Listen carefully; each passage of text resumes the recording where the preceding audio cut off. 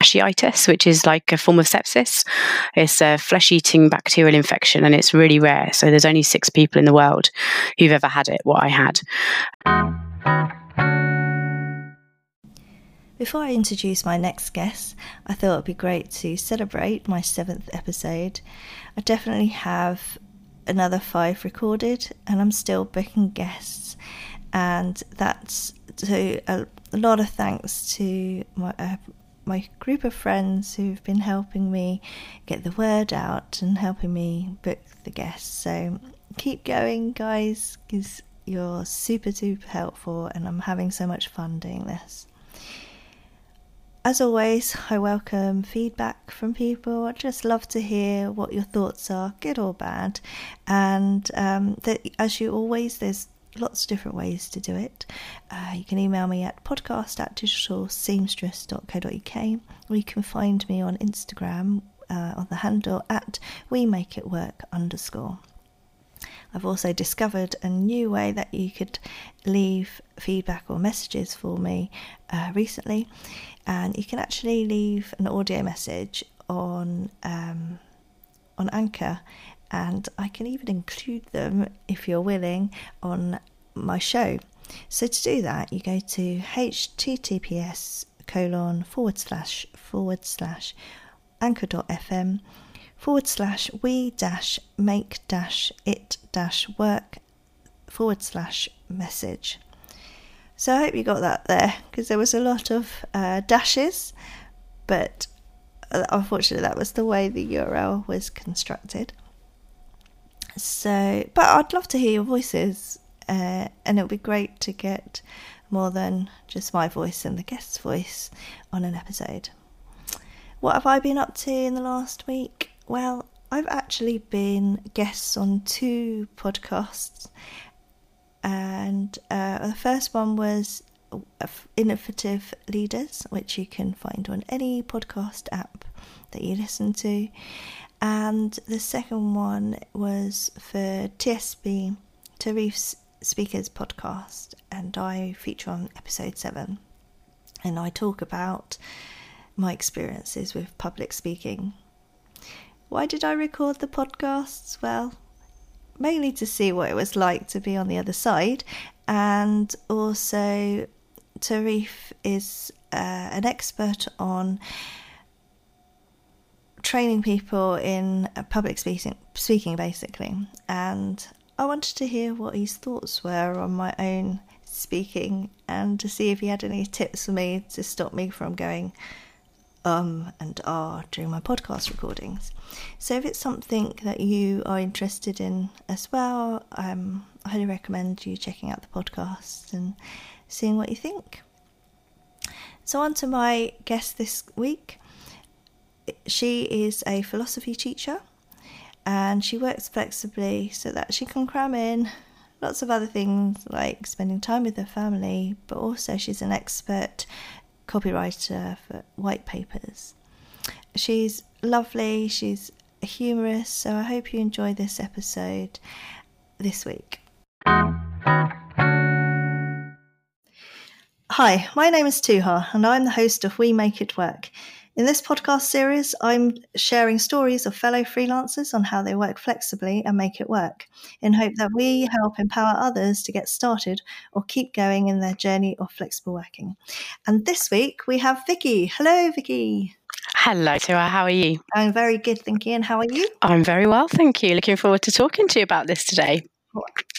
I'm very looking forward to this. We've got a lot to talk about, so let's get into it. So, Vicky, why don't you explain to everyone how you work flexibly? Sure. Okay. So I'm a freelance copywriter, and I have been freelance copywriting for just under 2 years. So relatively recent thing. And as well as doing the freelancing, I also teach part-time. So I've started reducing my teaching hours each year as my copywriting client base builds up. So I've still got the kind of regular salary income. And then obviously the freelancing gives me the flexibility, which the teaching doesn't really. So at the moment, it feels like I've got the best of both worlds. But I think ultimately I'll be looking to reduce my teaching hours a bit more because the business is going really well at the moment. So it's all good at the moment. Oh, that's really good to hear. And so how did you get into the whole copywriting? So I'm an A-level lecturer. I teach philosophy and classics, which are kind of minority subjects at college. And because there have been a lot of funding cuts to FE education over the last 5 years, and subjects have been slashed, and I've seen colleagues being made redundant. I've gone through restructures, redundancies.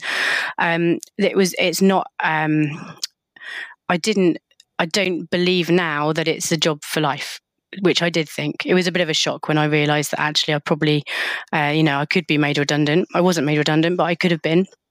And I think it was quite a difficult time emotionally. I had a lot of good friends leave. My subjects were at risk of closure because they attract kind of small numbers, really. So I just thought it was time to kind of future-proof myself. I also had 3 young children. So I wanted to do something that was flexible, and I didn't want to work in an environment where there was going to be another risk of redundancy. So I didn't want to work for an employer, which meant that really freelancing was the only option, and copywriting was just something that I kind of naturally fell into. Because I teach philosophy, I've got good literary skills, writing skills. I can explain things clearly to students, and I create engaging teaching materials. So it was just a case of taking those skills really and then applying them to the world of business. And it's been really good. And now I teach as a kind of, because I really want to teach. I like being in the classroom, and that's why I'm there. I'm not there because I need the money or I need the job, really. So I've got this kind of sense of freedom, which is really liberating and exciting. Oh, brilliant! So, what kind of challenges have you faced in the past couple of years? Oh gosh, it's just juggling. We're learning how to do it, basically. So I was lucky in that I've got a friend who works in communications. So she got me to help her out on a communications project that she was working on, and that led to some agency work. And through the work with the agency, I learned a huge amount about marketing, about branding, about drafting, about copywriting, kind of all the stuff that I didn't know really. And so learning it, I mean, it was a bit of a leap of faith really. And it's been a big learning curve. And then obviously moving from the public sector into the private sector is totally different. You know, I get paid to go to meetings and things. It's crazy. And I can invoice and I get paid straight away. And that's even learning how to invoice is something that I didn't know anything about, so it's all the basic stuff that people in business know. I didn't have a clue. So that's been quite tough. But it's also been really good. It's been good fun. I've really enjoyed it. Oh. And then what advice could you give to other people who are thinking of going into copywriting? I think there's a lot of work out there. So there's a lot of competition out there. But I think if you're good, and I think if you know what your niche is, and I think if you've got a strong portfolio, I don't think you'll have problem finding work. And it's good. I mean, I really like it. I really enjoy writing. You have to obviously be good at writing. You have to enjoy writing, and you have to have communication skills as well. So you need to go and meet with clients. They need to like you, because they're not going to work with you unless they like you, no matter how you write. People do business with people that they like. So it's important that you've got kind of those soft skills as well. Those kind of core communication skills are not just written skills, they're also skills as well. And obviously as a teacher, I've kind of learned those. Okay. So if you want to go into copywriting, then it helps. I think if you've got all of the communication skills. But freelancing is amazing. I think everyone is moving towards that as a business model. It seems more and more people are moving into freelancing and kind of remote working, and becoming digital nomads. And it's great. It's the future of work, isn't it? It makes sense to outsource for businesses. It makes sense for them to outsource and keep their overheads down. It's a kind of a win-win situation, really. Yeah, it's definitely a different solution, as it were. If you are running, some kind of budget where you need to work out how you use it for resource. So, in terms of, because what I found interesting when we met up a few weeks ago was you've had quite a bit of, not quite a bit, but you've had success on LinkedIn to find work, basically. So, could you share like what your experience of using LinkedIn to find? Yeah. So I've been on LinkedIn for gosh, so a couple of years probably. I mean, I've been on LinkedIn for a long time, but I've only really been actively using it for a couple of years. And I'm not joking when I say it's taken me probably the best part of a year to understand how it works. So I just went on there as like kind of little old me. I didn't have any LinkedIn training. I wasn't a business person. And I basically just made, I don't know what I did really. I just kind of connected with people and had random conversations with strangers, and that's kind of led to me making some really good friendships. Some good virtual friendships with people, either copywriters or marketing people, not really clients, but people who were other business people, in my kind of area. And they were really helpful, and they showed me how to use LinkedIn, and they referred leads to me and gave me tips. And then as I'm getting better at it, as I'm getting more influence, I've got more followers now, people are coming to me for advice. And it's just this huge positive community. And it's not corporate. I mean, that's the big surprise for me. Is that actually it's not dry and dusty and boring and everyone talking about business all the time. That is a part of it, so when I go on LinkedIn, part of what I do is sell myself and sell my services.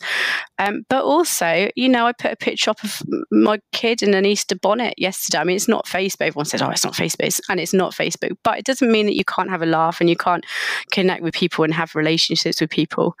So I love LinkedIn. I'm on it time and it works. I get lots of leads. I get at least one lead a week through LinkedIn.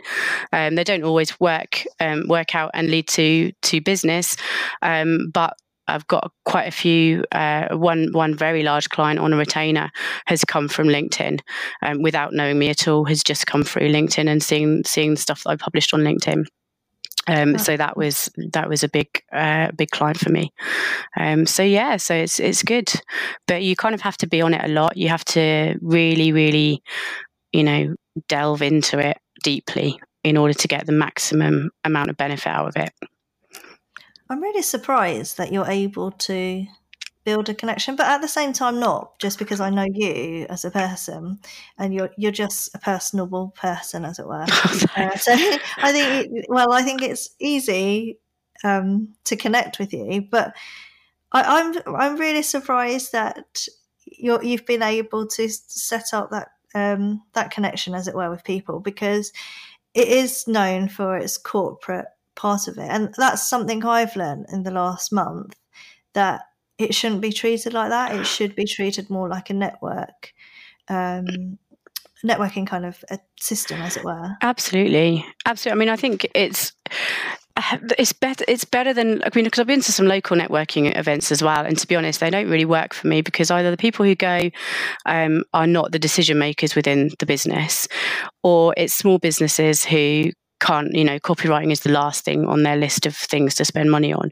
So those things, although it's lovely to meet people, they haven't really resulted in any work for me. Whereas LinkedIn, because you are dealing with the business owners, you're dealing with the CEOs, the marketing directors, the buyers, the business owners, that you're connecting and talking and chatting with people who are key makers, who are budget holders, and you might not be talking about business. I write a series of philosophy articles on LinkedIn, which I publish just because I like writing philosophy, and people seem to like reading them. And I've got work through doing that where people have read my philosophy and thought, okay, that's, she's got similar interests to me. Can you write this article for me? And, I'll go and do that for them. So a lot of the time you're connecting with people, it's not because of your business, it's because they like you as a person. Yeah, that's one thing that I've learned from doing that. We've both done this 5-day challenge that Helen Pritchard has set up. And that's one thing where I've had to change my mindset and really think, okay, like not everybody's going to like content, or they might not even like me as a person, but there are people who do like me. So there are lots of people who like you. Oh, thanks, Vicky. That's the thing. It's you in your head. You only think about the people who don't like you, whereas you need to focus on who my you do dog. like. Oh, who wants to join in our podcast? That's Hello, Charlie the dog. Yes, I did the 5-day challenge because I'm very active on LinkedIn, and I've been on LinkedIn for a long time. But I need to push myself a bit more. I'm not very good at marketing myself and kind of pushing what I do. I feel a bit icky about it and a bit kind of reluctant to do that. And I think it's probably because I've come from, my teaching background is not very, it's more kind of supportive, and it kind of facilitates others to get ahead. So it's that kind of mentality that I have. Whereas marketing and business is all about pushing yourself and your services, because ultimately you've got a mortgage to pay. So I think we probably both signed up for the same reason, didn't we? That this woman was, Helen was saying, we can generate leads within, was it 5-day challenge, wasn't it? So you're trying to get more leads on LinkedIn. I don't know why. I wasn't expecting to get any leads. I just wanted to know, I just wanted to get a flavour of, okay, what are they how are they trying to achieve those leads? But I wasn't expecting leads. Did you get any? From the beginning though. Oh no, I wasn't really that active. I think I did the first 4 days of the challenge. I didn't do the last day, just because I had family things. But I didn't do all the. I think if I had done the 5th day, I would have got more engagement, because I did look at my stats and they had gone up. And posts I put up. So my stats went up massively. But, so when I started putting into tips, my stats went, like my profile views went massive, like 200% increase. And my profile views have always been around about 300 or so. So they're not like really low, but they went up to like 600, 500, which was really good. And I did get a couple of leads. They didn't turn into work for various reasons, but I did get a couple of leads. So I do think her method works, that's for sure. But for me... But also, they're not leads for now. Oh, yeah, absolutely. Absolutely. And I don't think it's a bad thing to encourage people to be more active on LinkedIn, because it's better for everyone. The more people who are active on LinkedIn, the more connections you can make, the more business opportunities you're open to. So I do agree with that kind of pushing quite hard. But I think it was just a little bit too aggressive for me. I just think, she suggested making... first you said 100 connections a day. So putting yourself out 100 connections a day, no personalized requests, and connects with you and wants to have a chat or get to know you. She says to ignore them unless they're going to give you money. And that really, it just doesn't sit right with me. That's not how I deal with people. I always send out personalized requests. And if someone has a chat back, then I have a chat with them. And, that's, for me, that's developed into some really nice working relationships. Some clients have come through that way. And I've also met some really good friends who I'm never going to get work from ever, because they're either not in my industry or, we just poles apart or whatever, but they've become good friends. So ultimately I might get a referral from them or whatever, but for me, it's about a social networking thing. So I disagreed with some of her methods, but you can't deny that they work. They definitely worked. So and then Helen did say before the challenge started that people are going to feel uncomfortable. It's going to feel very counterintuitive. It is going to make people question her methods, but she really droned on about, right, you have to trust in the method, you just got to get on and do it.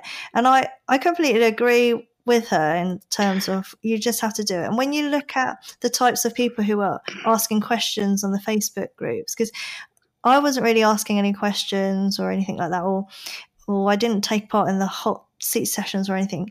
But when you look at what people are asking and things like that, you could tell that they were starting from zero. They had like very few connections. And so by applying her method, it was a very quick way of accelerating the number of connections you were getting. And in that respect, very good idea for people who have no clue I'd agree with that, to get on and do it. Whereas both me and you we're aware of marketing, we're aware of digital marketing, but for some reason we haven't been doing it. Just because maybe you never do you? Just like the last person I market for is myself. Like I market for my clients all the time, and yet I never ever do any of my own marketing. So that's something that's definitely I need to do more of, for sure. And Helen's definitely made that abundantly clear. Which is good. But I do think the people who were on there hadn't had, a lot of them didn't have any clue at all. A lot of them didn't even know what a profile was, or how to connect with someone and stuff like that, which is kind of very, very basic, which is fine. I think those sorts of people will get a lot out of it. And they're the sorts of people who will go on and do her paid course. The mastermind course, which she's been pushing. She's really been pushing it, which has also put me off a lot, though. Which I'm not surprised. Oh, okay. Yeah. No, I'm not surprised, but I just though, because absolutely. It's one but way of getting I don't like there. The hard sell, and I've been getting 3 or 4 emails a day through Facebook bots telling me that I'm going to miss out if I don't sign up to this mastermind thing, and it's like, okay, you've kind of lost me now with the hard sell. But then I don't think that course was designed for me, really. It was a good little kick up the bum, but it wasn't it wasn't like a series of light bulb moments or anything, which I know it was for a lot of people. So I think I think it's a very good course for certain people, and I think if you get a chance to do the challenge, I think it's free. Worth people doing the challenge. It's free, and Helen gives a lot of herself, and she talks a lot of sense, actually, and she's very likeable. I mean, I did really like her. Yeah. She's very funny, very charismatic. I did like her. Her methods weren't for me, but they do work. There's no doubt in that they would work. So absolutely sign up to do the 5 days, and then if you want to do the mastermind, see how you feel about that. But she's good. She's good, but just not, her methods really weren't for me. Yeah. Oh well, I quite liked her because she was straight talking and you knew where you stood with her. And so it did upset me because even though I'm not doing the mastermind, it did upset me though because I read that people were saying horrible things about her in other groups. Were they? I think it's unnecessary. Like if you don't like it, you just ignore. Well, I never saw it, but there were threads where people were saying.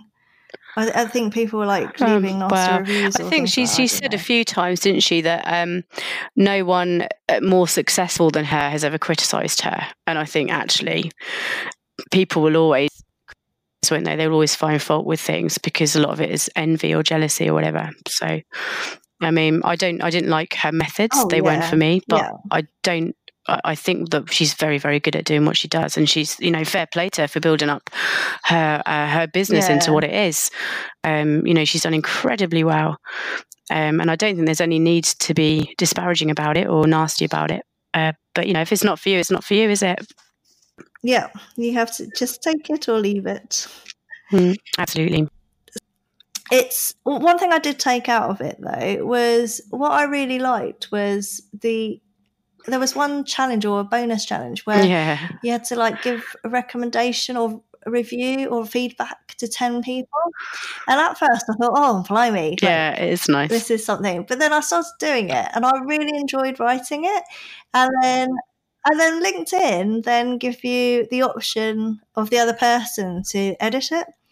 So I would say, oh yeah, let me know if you want me to like add anything or change anything. And everybody's like, no, it's good. Like it was perfect. It is nice. And like they'll just put it straight up in their profile. And I thought actually that's a really good way of getting yourself seen as well, because you're leaving feedback for other people.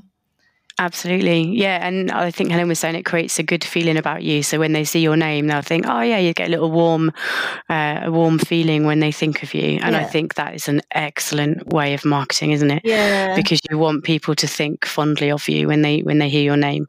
And so giving out recommendations, which is very easy, simple thing to do, I has really a massive impact. it. Yeah. That's the Yeah, thing. it was I really good. enjoyed it. It was actually really easy to do. And I just thought, oh my God, that was such a simple thing. And I don't know why I never thought of doing it before. And I'm going to keep doing that now. Yeah, and I love the feedback you gave me, because we've only known each other like not even a year. And we've only like spoken to each other smashings of times. But you summed me up like exactly how I want to portray myself. And I was just like, oh my God, how has this girl got me spot on? It's brilliant. Well, I think it's because there's no side to you, so you're very easy to understand, and it's easy to know who you are and where you're going. So yeah, it's good. Brilliant. It's nice. I like writing it for you. Oh, thank you. And then it's good. That means I need to not make still waiting for mine. Oh, sorry, Vicky. I'm awful, aren't I? Yours is coming. It's now recorded, and the promises on a podcast. I'm awful, aren't I? No, not at all. No, but seriously, it will come. All right then, cool. And then I guess the last thing to talk about is like, it's not amusing, but it's amusing at the same time. But your boobs are famous. My centerfold boobs. Yes. It's like international. It's gone worldwide. So I've got. I teach. I copyright, and I'm also a tabloid centerfold model. So I've been in the Mail. I've been in the Mirror. I've been in the Sun. I've been in the New York Times. I've been in World News. iNews. I've been everywhere because I nearly died about 3 years ago. I got a really serious infection in one of my breasts, and I ended up having a mastectomy. That was 3 years ago. So I've got 3 kids. And my twins at the time when I got ill were 7 months old, so I was breastfeeding them. I got mastitis, which developed into fasciitis, which is like a form of sepsis. It's a flesh-eating bacterial infection, and it's really rare. So there's only 6 people in the world who've ever had it, what I had. So repeat what it's called again. It's necrotizing fasciitis. But I know it's a bit Latinate, isn't it? But I had necrotizing mastitis, which is even rarer. So they chopped my boobies off, and I had to stop breastfeeding, and I was in intensive care, and I nearly died. So from that's not nice. It was pretty horrific. I've got another operation in 2 months to do another reconstruction. So I've had lots and lots of reconstructive surgery. So it's been a bit traumatic, but in some ways it's been good, because I started writing a blog called Jelly Nightmares. When I first started copywriting about 2 years ago, I knew I needed to write a blog because I needed a portfolio. I had nothing. So I thought, right, I'm going to write a blog. I don't know much about marketing. I don't want to write writing because I don't know much about that either. What should I write about? I know I'll write about what happened when I nearly died, because it's kind of human interest. It will help my friends and family understand what happened, because a lot of them didn't realise what had happened because it was all happened so quickly. Many of my friends didn't know, and also it happened when I was on maternity leave as well. So when I went back to work, it was kind of all over, and no one really realised that in the summer I'd nearly died. Oh, wow. So the blog was kind of a way to get something in my portfolio to show that I could write. So I started writing this blog, and it's really taken off. So my story's been in the Mail, like I said, the Mail, the Mirror, the News, the World. The blog's been shared in quite a few different publications. It's had a massive reaction, massive reception. So it's a nice portfolio piece for me. But more importantly, it's really raised awareness of breast reconstruction surgery. I've had lots of women with breast cancer or who've had breast cancer getting in touch with me. I've had people with necrotizing fasciitis get in touch with me. I've had lots of just a really big reaction, a really big positive reaction, because it's written in quite a funny way. It's fun. It's supposed to be funny. That's because that's how I roll. Yeah, so it's not really very doom and gloom. It's more about my DISHI consultant, and winding up the NHS staff, and being a celebrity patient, and not being looked after properly enough, as I should be as a celebrity patient. So yeah, it's quite funny. It's quite funny, and it's quite tongue in cheek, and there's a little bit of black humour in there, but it seems people like it. People really seem to like it. So it's obviously. It's obviously doing well, so that's good. Yeah. And then, so I'm so thankful that it turned out all okay, and you're still going through it. And even though you're, even you out of all the people, but it's nice to see like that traumatic period hasn't affected who you are. You're still very much driven. I think it's made me more fearless. So when I was going through restructure at work, that happened before I got ill, and I had this big fear about, oh my God, what am I going to do if I'm going to get made redundant? What am I going to do? I'm going to have to get an admin job. I'm going to have to, I'm thinking lecturing philosophy, and I was looking at doing admin jobs and stuff. Not that there's anything wrong with admin jobs, but I was my confidence was completely shot after going through all this redundancy, and I just didn't have the courage really to try and do anything else. I became quite, I felt quite helpless, I think. And then when this happened, when I actually nearly died, I kind of thought, well, fuck it. What's the worst that can happen? And it was then that I decided to kind of move away from teaching slightly and do my business and stuff. And also because I had so many operations, I've had about 10 operations, and each operation I've had to go onto bed rest for at least 2 weeks, 4 weeks for each one, because they're quite serious operations. So in those periods, I couldn't really do anything apart from have my laptop open. So I kind of read books and wrote. I just wrote and wrote and wrote. I did my website. Got my portfolio together, started writing for lots and lots of different magazines, all for free, didn't get paid for any of it. But that built my portfolio up, and then I could start looking for clients. And I got some nice testimonials from the magazines and stuff. So in a way, actually, it's all worked out really well. If I hadn't have been through that, that illness and that severe, critical time, I'm not sure if I would. I don't know. Maybe I still would have done, but I think I would have been more cautious about it. Whereas what really happened was, like, I just decided I was going to do it, and then I did it. Okay. I decided I was going to do it, and then a week later I had my website done, and I was calling myself a copywriter. There was no kind of procrastination about it, so it was good. Yeah, everyone I've spoken to who have changed directions, like pivot to a more freelance style career, have all had to take risks, but they generally are people who are not risk adverse. There's some things that they're afraid of, but they don't let it get the better of themselves, as it were. So I think you've got. I think that's the important thing to take away is you really can't, and I think stop you. I think the older I get as well, the more I realise that actually, life is so short, isn't it? It really is short. And I watch the kids growing up. My kids are 5, and then my twins are 3. And the years go in a heartbeat. And I just think, if you're not going to do it, when are you going to do it? There's never a good time. There is never a good time to, set up a business. It's really hard. It's really hard work. But, it pays off. Like I said, I've been doing it 2 years now. I've got regular income from it. I've got some really, really good clients, long-term clients that I work with. And I've got the confidence to know that if I did want to leave teaching, then I can support myself and pay the mortgage just by writing, which is just amazing, really, to get to that point in 2 years. So yeah, it's taken a lot of work, a lot of determination, lots of time, not having the children and having to palm the kids off at my mum's or with friends, or staying up till midnight, 2 a.m, writing, and then going to teach the next morning. It's not been easy. And obviously having all the operations and stuff going on at the same time, it's not been an easy couple of years. But by the time all the kids are at school, so in 2 years' time, I will have a viable business. I definitely have a viable business, and teaching will just become something hopefully I can just do hours a week to keep my hand in, and because I like it, I like teaching philosophy.